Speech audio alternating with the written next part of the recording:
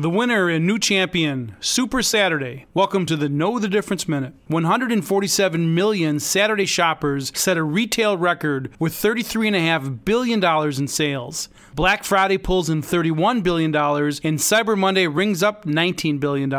At the top of the heap are the usual suspects: Walmart, Amazon, Costco, and Target. While mall traffic was off slightly, shoppers who did make it to the brick-and-mortar locations were doing more than browsing. They were buying. And women are now buying more tech gifts than apparel. Both Best Buy and Apple reported that half of their shoppers are now female. All in all, the National Retail Federation is sticking by their prediction of growth between 3.8 and 4.2% because of the strong economy that includes low unemployment and steady wage increases. And we're not done. The week between Christmas and New Year's is now the third biggest week of the season. I'm Dave Spano from Annex Wealth Management, and that's your Know the Difference Minute.